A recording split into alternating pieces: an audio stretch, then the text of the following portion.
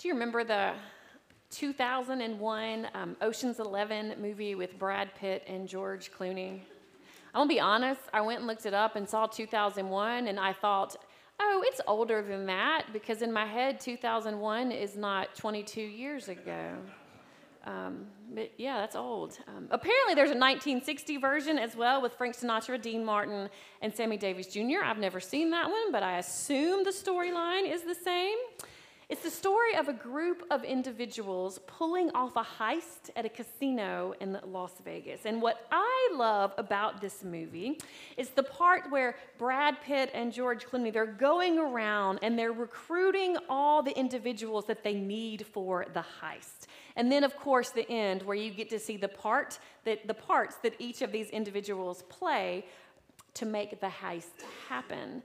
You kind of see that every person has a part to play, and the entire heist fails if even one person is missing. Last week, we moved into another area within our Wisdom of Scripture theme, the wisdom that names we who are many are one body in Christ, and individually we are members one of another. The wisdom that names how we fit together as the body of Christ. Now, much of the New Testament names this, specifically Paul's letters, as he addresses the new Christian faith communities striving to live into who and how they should be as a community united in Christ. But stories of our connectedness, stories of individuals working together to accomplish a task, stories where every person had a part to play. These stories are all over Scripture. And these stories could have been very different if even one person was missing. One such story is the story of baby Moses. We heard parts of Exodus 1 and 2 read earlier, and I have shared this with you before, that a piece of this story that I think we miss as we focus so much on baby Moses is the women. 5 women to be exact. The midwives, Shiphrah and Puah, Moses' unnamed mother, Moses' sister Miriam, and the daughter of Pharaoh. It takes these 5 women for Moses to become Moses. It takes great courage and faith and cunning for the midwives, Shiphrah and Puah, to not follow the orders of Pharaoh and to speak so boldly when confronted by Pharaoh. Moses' own mother must have been consumed with fear as she hid her son, and then grief as she released her child twice. But her determination and faith was that her child will and must live.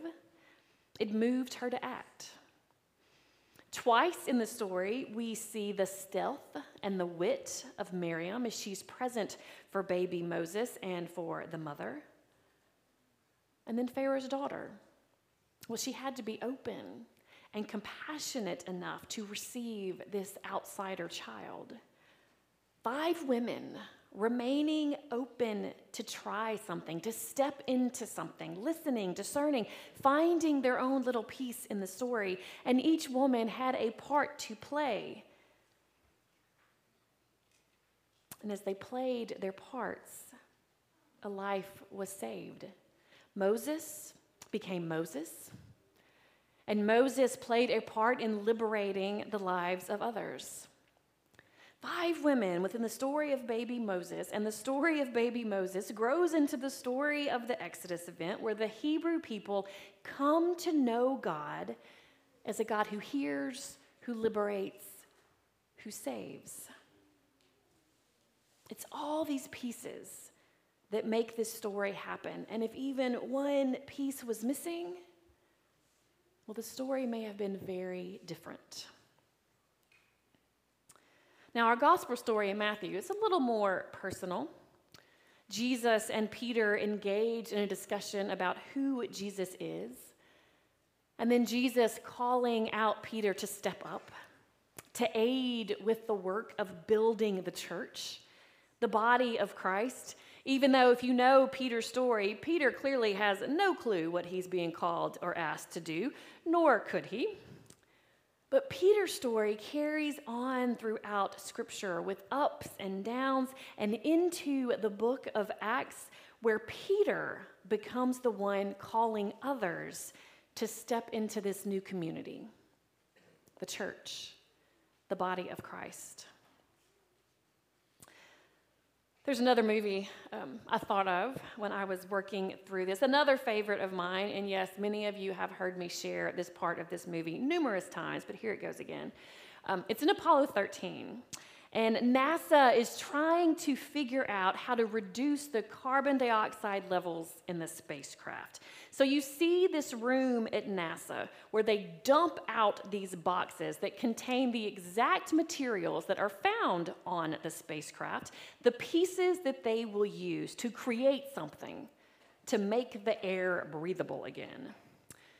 One of the NASA scientists holds up a big square object in one hand and a long round filter in the other, looks around the room and says to the team, "We got to find a way to make this fit into the hole for this using nothing but that," all the stuff on the table. And then you hear this voice say, "Well, let's get to work." FYI, if you want to go find this clip online, it's called Square Peg in a Round Hole Scene. It's a very different puzzle than the Ocean's 11 one. In Ocean's 11, the team knows what they want to accomplish, the end goal, but they just have to go and find the exact parts. But in Apollo 13, the team knows what they want to accomplish, they know the end goal, but they have no idea what pieces they will need, or which ones will work, or how it will even fit together. This is us, as the body of Christ, as church, as community. Sometimes we know the pieces we need, the gifts we need, and so we seek out and call upon those with necessary gifts. Most of the time, though, I feel like we're more like that team at NASA. We got a lot of stuff in front of us, and we aren't quite sure how it will all fit together or all work out, but we get to work together as the body of Christ, open to all the ways God will nudge us to be Christ for the world that God so loves. I told you that much of the New Testament, specifically Paul's letters, discuss this theme of our connection in Christ, our call to community, to share life. I was reading through a commentary on Romans this week, and it said that living in community is perhaps the greatest challenge to Christian life. Why? Well, people.